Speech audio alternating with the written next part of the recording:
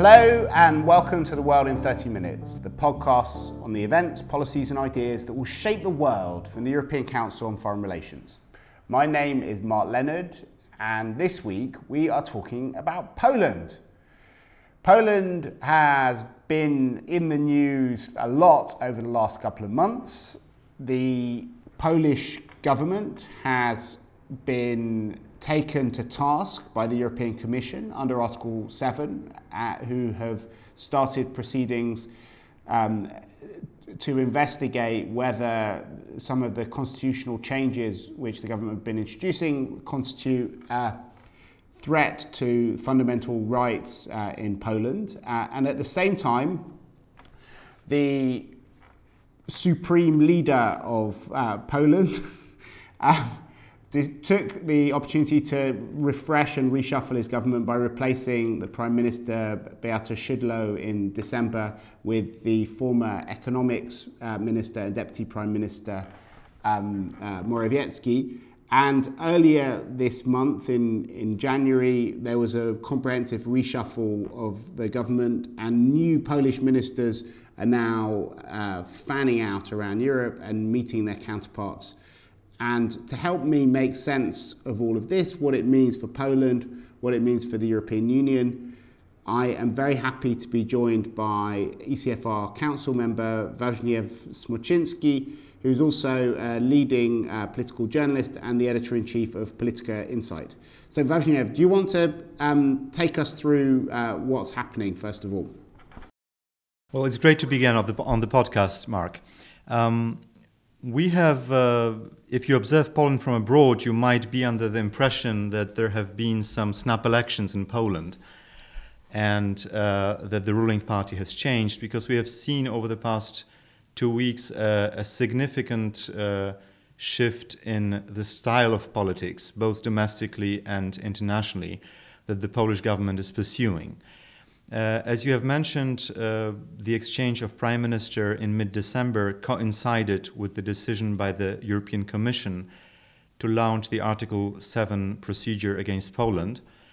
And clearly the party leadership of Law and Justice decided that this is the moment to change tack and to start a damage limitation exercise, both domestically and internationally, in order to avoid a scenario where Poland, down the road of a lengthy EU procedure, would get sanctioned one way or another. So Mr. Kaczyński has decided to exchange a widely popular Prime Minister, Beata Szydło, for the Economy Minister, Mr. Mateusz Morawiecki, and within the space of 1 month, about 1 month later, Mr. Morawiecki had the opportunity to present his new government, which he did in the first days of January, which is significantly different from the previous PIS government. The most radical, controversial and politically damaged ministers have been removed from the government, starting with the defense minister, Mr. Antoni Macierewicz, who was responsible, among other things, for scrapping the deal for the multi-purpose helicopters, which were meant to board by Poland from France. The Foreign Affairs Minister, Mr. Waszczykowski, has also gone. Jan Szyszko, the Minister of Environment, responsible for logging in the ancient forest of Białowieża, which also has produced a line of conflict with the European Commission, has also been dismissed. And to replace those hardline ministers, Mr. Morawiecki has introduced several former undersecretaries or secretaries of state, younger people, mostly professionals, who have very loose ties to the ruling party. And with himself at the helm, he has, as you have already alluded to, started a charm offensive both here in Poland and abroad. Mr. Morawiecki, together with the President Duda, is also going to Davos this week in order to improve Poland's image abroad following the decision by the European Commission to launch the Article 7 procedure. So maybe before we look into what this change of government means, is it just style or will there be substantive changes? It might be worth going a bit more into more depth into what the European Commission has been investigating, why these procedures were launched. And for people, we have talked earlier on, you and I on this podcast, about some of the judicial changes which the government has been introducing. But maybe for those of people who have not been following Poland as closely, you can talk about what some of the most controversial things the government has done and why the European Commission has felt compelled to launch this pretty unique procedure against Poland.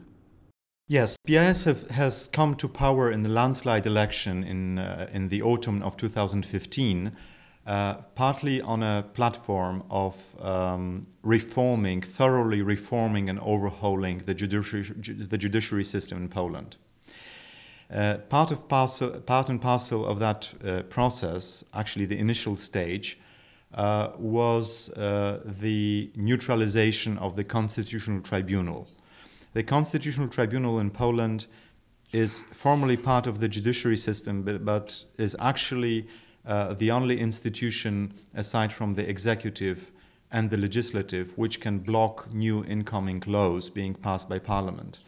And PIS, as it took power, was afraid or concerned that the radical reform agenda, which would pass through Parliament as a result of their parliamentary majority, might be blocked or might be put on hold by decisions of the Constitutional Tribunal on particular laws. Hence the decision to largely neutralize that court. That was the first stage of the controversy over the judiciary in Poland, which caused the European Commission to ask the Venice Commission to investigate whether the specific laws on the Constitutional Tribunal and decisions made about particular judges of the Constitutional Tribunal were in line with Poland's constitution and the treaty more largely or not. So the Venice Commission is a body that is part of the Council of Europe, which is is traditionally tasked within the wider Europe to investigate as an impartial expert body on issues of constitutionality and rule of law and the respect of democratic values. So it was not just used with respect to Poland. It has been previously used with in situations of concern as to rule of law in many European countries. The Venice Commission has investigated the state of the Polish judiciary several times because new laws kept coming out of Warsaw. There were new laws, successive laws regarding the Supreme Court, regarding the National Judiciary Council tasked with choosing new judges, and finally a big law on common courts, which, if you look across all those different new laws or reforms which have been passed, the overarching idea is that the executive is taking an opportunity to largely remove the sitting judges from those different courts, be they common, supreme, or constitutional, and introduce new judges into those bodies, judges which for the most part are chosen in a not fully independent way, either by Parliament or directly by the executive, which stands in stark contrast with Poland's constitutions and also with the values inscribed in Article 2 of the Treaty of the European Union. So over the past 2 years, we had a back and forth between the Polish government, the Venice Commission, and the European Commission. The European Commission has pretty swiftly in 2016 started an informal, more internal process of review of law, the so-called rule of law procedure inside the Commission. As a result of that procedure, it has produced several, if I'm right, until now, four sets of recommendations for the Polish government, particular measures which the Polish government was meant to take in order to remove those concerns for rule of law in Poland. Those recommendations were by and large, dismissed. And we found ourselves in December in a situation where the final version of the law on the Supreme Court, in practice removing a large part of the current sitting judges from the Supreme Court, that law has been passed by Parliament and signed into law by the President, along with a law on the National Judiciary Council, which will heavily impact the composition of Polish courts. The European Commission has decided that it has exhausted the instruments that it had at hand in order to convince Poland to respect the rule of law, and has decided to trigger Article 7 and to launch a formal EU procedure, which is a legal procedure aimed at ascertaining whether there is a significant risk for rule of law in Poland, and if so, whether Poland should be sanctioned one way or another for that. So the reason this matters is because it could potentially lead to Poland losing some of the money that it gets from the European Union, or even voting rights within the EU. If you look at it in terms of hard interest, the eventuality, which is still, I think, very unlikely, is that Poland would be formally called to be in breach of rule of law, and then as a result, in a totally separate vote, the Council of the European Union would have to decide how to punish Poland for that. I still think that procedure is a very long way down the road. For political reason, there are not. I think the probability of Poland being finally sanctioned is very low, but there are other ways and measures through which Poland could be indirectly sanctioned for not respecting rule of law. So the reason it's pretty unlikely is because there's at least one other member state, which is Hungary, that has very similar problems, which is bound to veto anything which led to Poland being sanctioned, because it doesn't want to be next. Yes, but we have to distinguish between the different kind of votes that are underway or have to happen along the way. Now the issue is at the level of the Council of the European Union. And the General Affairs Council under the presidency of Bulgaria is meant to discuss for the first time at the end of February, if I'm correct. At the end of February, it is meant to discuss the case of Poland. It will most probably ask Warsaw to produce explanations and to present its case in response to what the European Commission is saying. And then, some way down the road, the members of the Council of the European Union, in practice, ministers of European affairs of member states, would have to take a vote to decide whether the rule of law in Poland is at risk or not. There are no time limits and no deadlines for that vote to happen, and it wouldn't require unanimity. It would require a majority of 22 votes in order to have Poland indicated as a country in breach of rule of law. And the diplomatic offensive that the Polish government is currently running is essentially about delaying that vote and waiting until a judicial procedure will be completed, because simultaneously with triggering the political process under Article 7, the European Commission has also asked the European Court of Justice to decide whether the law on common courts in Poland is in line with the Treaty of the European Union. And that process could take up to a year.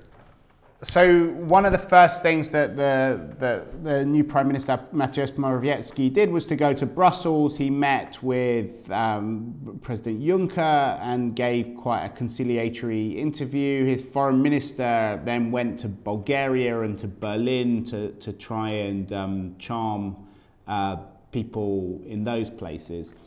And there are all sorts of people asking questions about whether it's just a new style, being a little bit less rude about the rest of the world, or whether there could be changes in substance. I mean, Poland has emerged since the PIS government was elected as one of the main ideological rivals to Angela Merkel and to Emmanuel Macron and their more kind of liberal integrationist view within the EU. Do you want to talk a bit about what the philosophy of the PIS government is and whether you think that is changing, or is it just that you have more polite messengers now? I think it is a change of style, not a change in substance. I think the Polish government has rightly calculated that Poland is running a significant, for now, political, potentially in the future, financial risk by pursuing by both defending the changes to the judiciary, which have already happened, and at the same time keeping a very harsh kind of narrative towards European partners and specifically European institutions. So. But it is not a change in substance in the sense that I think there is very low probability that the Polish government, the Law and Justice government, under pressure from European institutions, would take a step back from all the measures, the reform measures that have been introduced into the judiciary. I think it's essentially, as I said initially, a damage limitation exercise and not a change in political ideology or political rationale. The idea of the government is that the reforms that have been passed are to be defended now in front of the European institutions. And if there are any ways and means to protract the political process, which might at the very end result in sanctions, then that needs to be done. And the Polish government is clearly exploring the idea that it would like to convince other or perhaps undecided EU member states that the infringement procedure launched by the Commission in the Court of Justice of the European Union should run its course before the Council takes a political decision on whether Poland is in breach or isn't in breach of rule of law. I think there are obviously a lot of member states within the EU who worry about this being motivated by regrets about the enlargement process. They see a lot of double standards. When Italy was under Silvio Berlusconi's power, there were all sorts of changes to media laws and things like that, which didn't attract the same kind of attention which what's happened in Poland and Hungary has attracted. And there are also a lot of other member states that are worried that they could be next if Poland goes down. How much solidarity do you think the Polish government feels it can expect from other, particularly Eastern and Central European countries? I think there probably is some merit in the fact that there is a certain double standard, that West European countries tend to be stricter about the new member states than they are about their own members. And surely the argument here, which runs in favor of going after that particular country, is that there is not much community of values between the leaders of Western Europe and the current leadership in Poland. But having said that, I think the big difference is that the issue of rule of law in Poland is now debated at the European level, but it is really a Polish issue of the new Polish law being in breach of Poland's constitution, Poland's very own basic law. So, in a sense, in that process, the EU, and I think this is the logic among the European institutions, and Timmermans more specifically, Timmermans feels obliged to serve as a check and balance in a situation where the very Polish government doesn't respect the checks and balances and the rules inscribed in that particular country's very own constitution. So I think there is a difference in perspective here. In terms of political logic and strategy and tactics, I think PIS does stand a chance to find what does it need in order for the Council to decide that Poland is in breach. It needs 22 votes. So taking 28 minus 1, which is Poland, you need to convince about 5 countries, 5 member states, some of which might be on the fence already, not to press with a vote on Poland or to vote against the resolution which would claim that Poland is in breach of rule of law. So I think there is a chance for the Polish government to produce such a blocking minority. So can we maybe talk a bit more about the sort of ideology which the government stands for? Because you were saying that you think this is more a change of style than substance. I'm not sure how many. I think many people understand the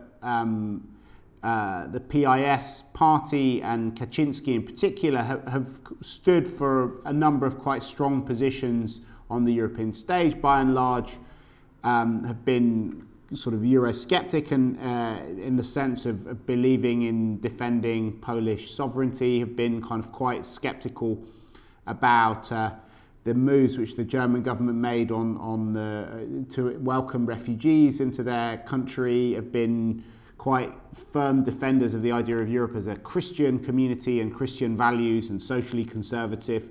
Do you want to give us more of a sort of picture of what the kind of ideology is, and to what extent Morawiecki, the new Prime Minister, is part of that or is not part of that? Because he's also younger, he's somebody who was a banker before, is quite internationalised, and so therefore people are asking whether he represents this more kind of nationalistic tendency, or whether there could be a sort of cosmopolitan element to him as well.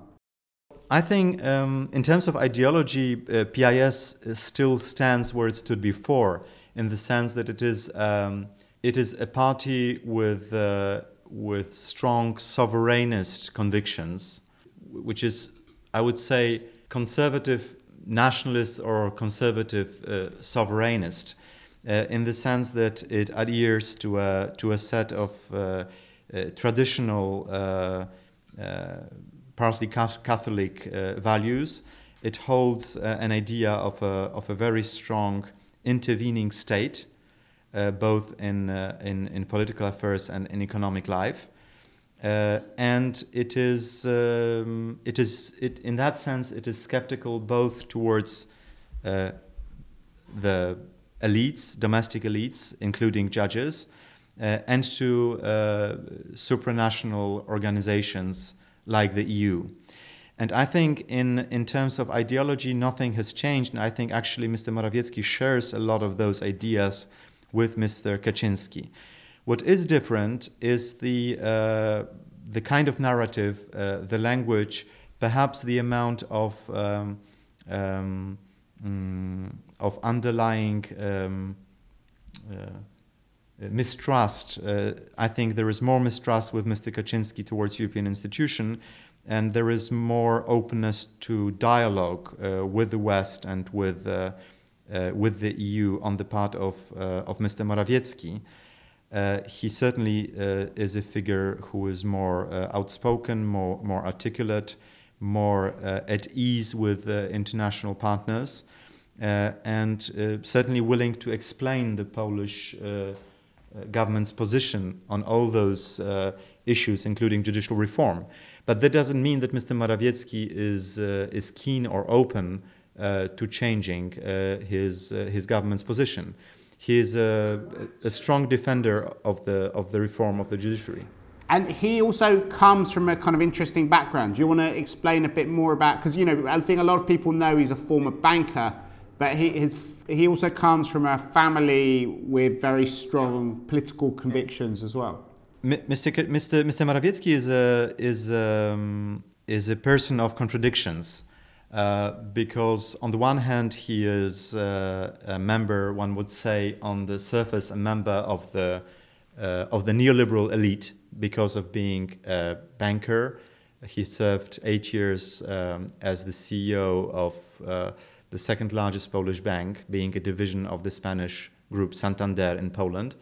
He was for a long time not known to have political ambitions and entered politics pretty suddenly in early winter 2015, becoming the Minister of Development and later combining the post of Minister of Economy with the Finance Ministry and with the Deputy Prime Ministership. And because he came from the banking sector, many people assumed he holds and espouses neoliberal economic views and is a political liberal at the same time. So many people were surprised that he entered the government and started to say things which didn't blend well with neoliberal ideas. He came out as a politician, as a strong defender of an interventionist state. His background himself is that he is a son of a very conservative opposition figure from the 70s and 80s, who was active in Solidarność Walcząca, which was part of the Solidarity movement, but which was in favor of direct action. His father was imprisoned in communist times. He himself, Morawiecki, as an adolescent, was also stopped and detained by the secret political police of the communist times. So in that sense, he is a person with strong conservative views and pretty critical of the elites of the 90s, which have conducted the political and economic transformation of the country. But he came out with those political ideas only recently in 2015, when he became prime minister. At the same time, he was the more moderate face of the government, the deputy prime minister that was speaking to foreign investors throughout the 2 years, trying to smoothen the waves caused by the PIS government on the financial markets, trying to bring new investment into Poland and convincing investors that the country is not going to pursue a risky budgetary policy. But he also seems to have a kind of almost Chinese idea of political economy, with the state playing this important role that you talked about, and has been known to talk about these investments from abroad as colonizers. Yes, he has had clearly, as a banker already, a change of heart after the financial crisis of 2007-2008, and has become critical of global capital and global capital flows. And one of the intellectuals that he likes to quote is Justin Yifu Lin, who is a leading Chinese economist and an exponent of a school of thought which argues that nation states should take control of their economic development, especially developing countries, by building big state-owned enterprises and intervening into the capitalist economy on a large scale. And this is the idea which really runs counter to the kind of thinking that was close to all finance ministers in Poland throughout the past 20 years, which largely thought about economic policy as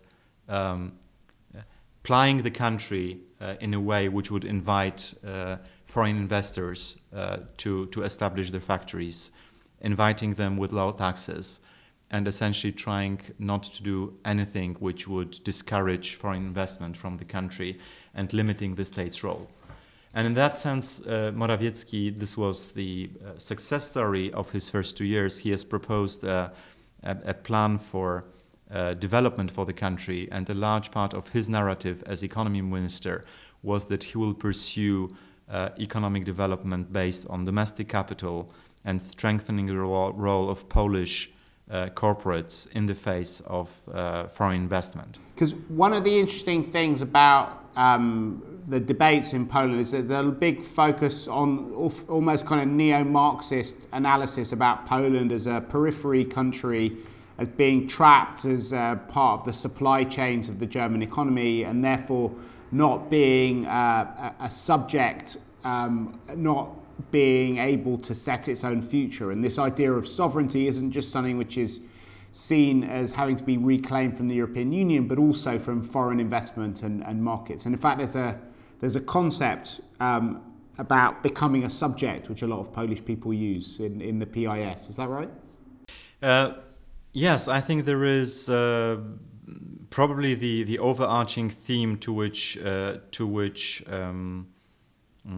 PIS tries to appeal is a sentiment of inferiority, both political and economic, that runs in the Polish psyche somewhere deep within. And since the transformation of the early 90s in Poland was not equal, as transformations usually are unequal, PIS has managed to amass a votership which in a way expects the new rulers of Poland to reclaim or give back Poland, both politically and economically, the place that it deserves within the EU. And hence the certain harshness that you see in the political narrative across the board of this government. Now, whether there is some justice in the idea that Poland, after 20 years, should reclaim more of control over its economic destiny, I think there is some reason in that thinking by Morawiecki. It's not like he is trying to build a Marxist economy in the country. He had to realize over the past 2 years that he is still very much dependent on foreign capital and on the will of foreign investors to invest, because domestic investors... Is that right, that 2% of the Polish GDP comes roughly from the European Union and the structural funds, and about 2% from foreign investors as well? Year, because the contribution to GDP growth each year varies, but it's clear that Poland depends on EU funds for its growth, and it will continue to depend at least for one more decade. But I think the idea, Morawiecki's idea, trying to read what he has in mind, what comes out of his many speeches, is the idea is to rebalance the interests of foreign capital and domestic players, and to create a more level playing field for emerging Polish companies which might want to expand internationally, so that they can really grow big enough domestically in order to go into those foreign markets, and that they can rely on the Polish government or on the Polish state to be behind their back as they try to expand internationally. So in that sense, I wouldn't say he is Marxist. He was very successful at sealing the tax system and at collecting way more VAT over the past 2 years than the previous governments. Not many people have believed that he would be able to do that, but he actually increased tax collection significantly in Poland, which also made it possible for his government to fund a lot of social policy, which in turn is keeping PIS popular among the wider electorate. So we spent a long time talking about whether the EU would or would not take sanctions against Poland, and I think there are reasons for skepticism that anything's going to happen soon from what you said earlier. But can we look at maybe the other side of the equation? How does this Article 7 process impact on politics within Poland? Is it something which strengthens this sense of inferiority amongst the PIS base and actually allows the government to show that it's on the right track and that the European Union is hostile to it? Or is it something which could undermine the popularity of the government and create a space for some political countervailing pressures? Well, a good test of that, of the limits of an anti-EU or Eurosceptic rhetoric in Poland, was May last year, when the European Council voted on the prolongation of Mr. Tusk's term in the Council. So Poland had a pretty successful former Prime Minister leading the Council, and the Polish government was not supporting him for domestic political reasons and was proposing an alternative candidate. What came out was a vote of 27 against 1, where the Polish candidate for the president of the council was voted into office for another term by 27 member states against 1, Poland itself. That vote produced a very bad reception in Poland domestically, in the sense that there was widespread conviction among Poles, not just anti-PIS voters, but also among PIS voters, that the government has gone too far in taking a domestic spat to Brussels at the expense of Poland's credibility in the EU. So in that sense, I think, up to a point, the government can explain that this procedure is benign because it will not produce sanctions.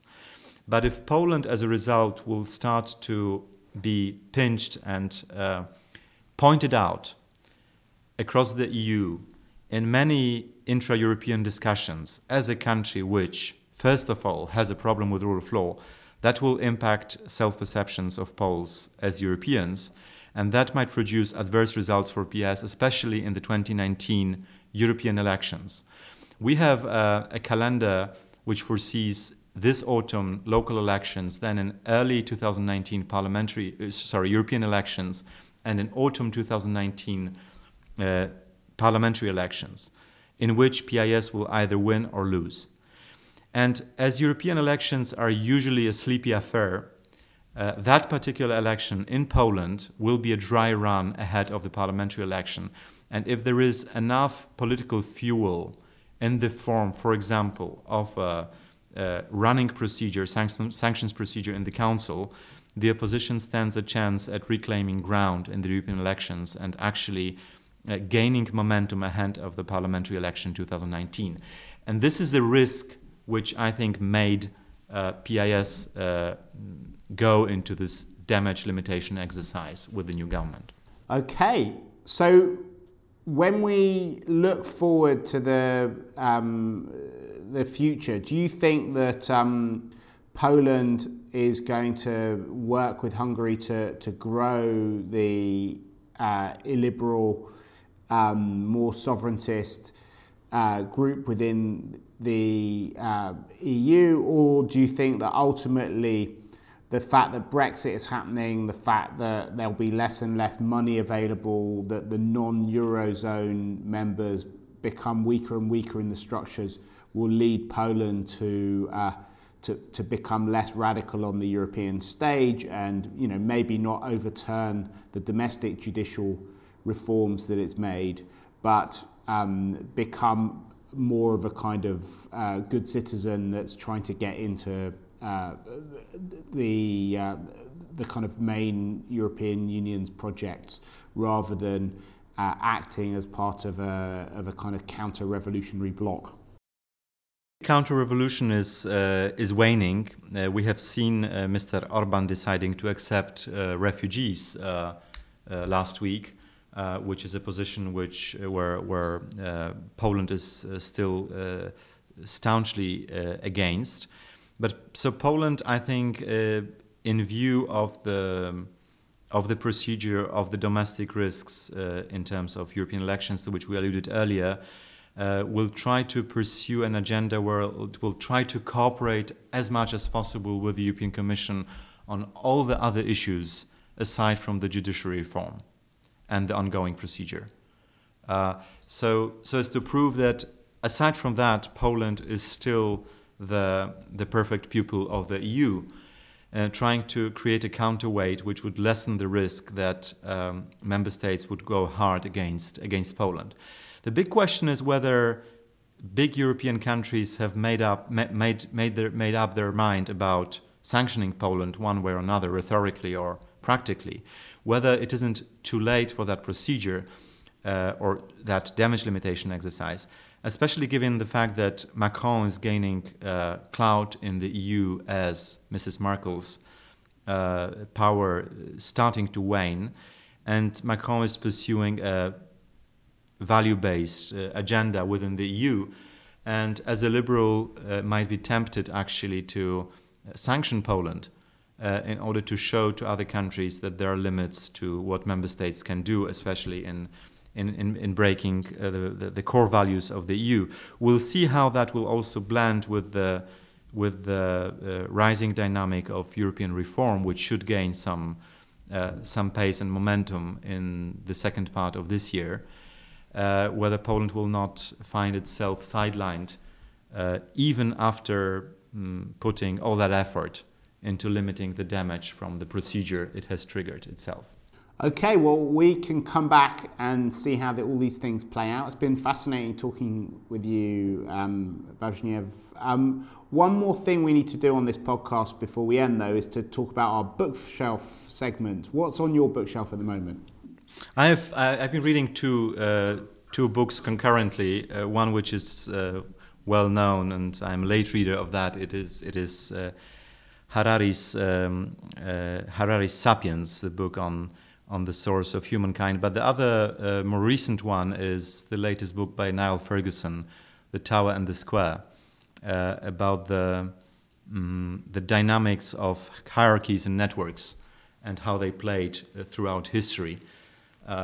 It's a fascinating book which shows how we attribute too much weight to hierarchical structures as we describe history, and perhaps underestimate the role of networks. And since we are living in a very networked age now, with all the networking tools that we have, perhaps their networks are even more important these days than hierarchies. So I can only recommend it, but it's a long book. Okay, great. Those are fantastic recommendations. And for those of you who want to go back and look at some of the roots of the tensions between Poland and the European Union, which we've been talking about, I recommend a policy brief by my colleague Piotr Buras, who runs the ECFR office in Warsaw. It predates the most recent tensions, which Wawrzyniew and I have been talking about, but it was published in September last year, but it's called Europe and Its Discontents, Poland's Collision Course with the European Union. There will be links to all of these publications on our website, which is www.ecfr.eu/podcasts. We hope that you've enjoyed listening to us. If you have, please make sure that you let other people know about it by writing on your Facebook page or ours, tweeting about it, and above all, by racing to the iTunes ratings and review page and giving us a review. It really helps to bring people to the podcast, and we'd be grateful to you for doing that. But for now, from Wawrzyniew Smoczynski and myself, Mark Leonard, it's goodbye. The researcher of ECFR's podcast is Jonathan Hackenbach, and our editor is Katarina Botel-Atzinaro.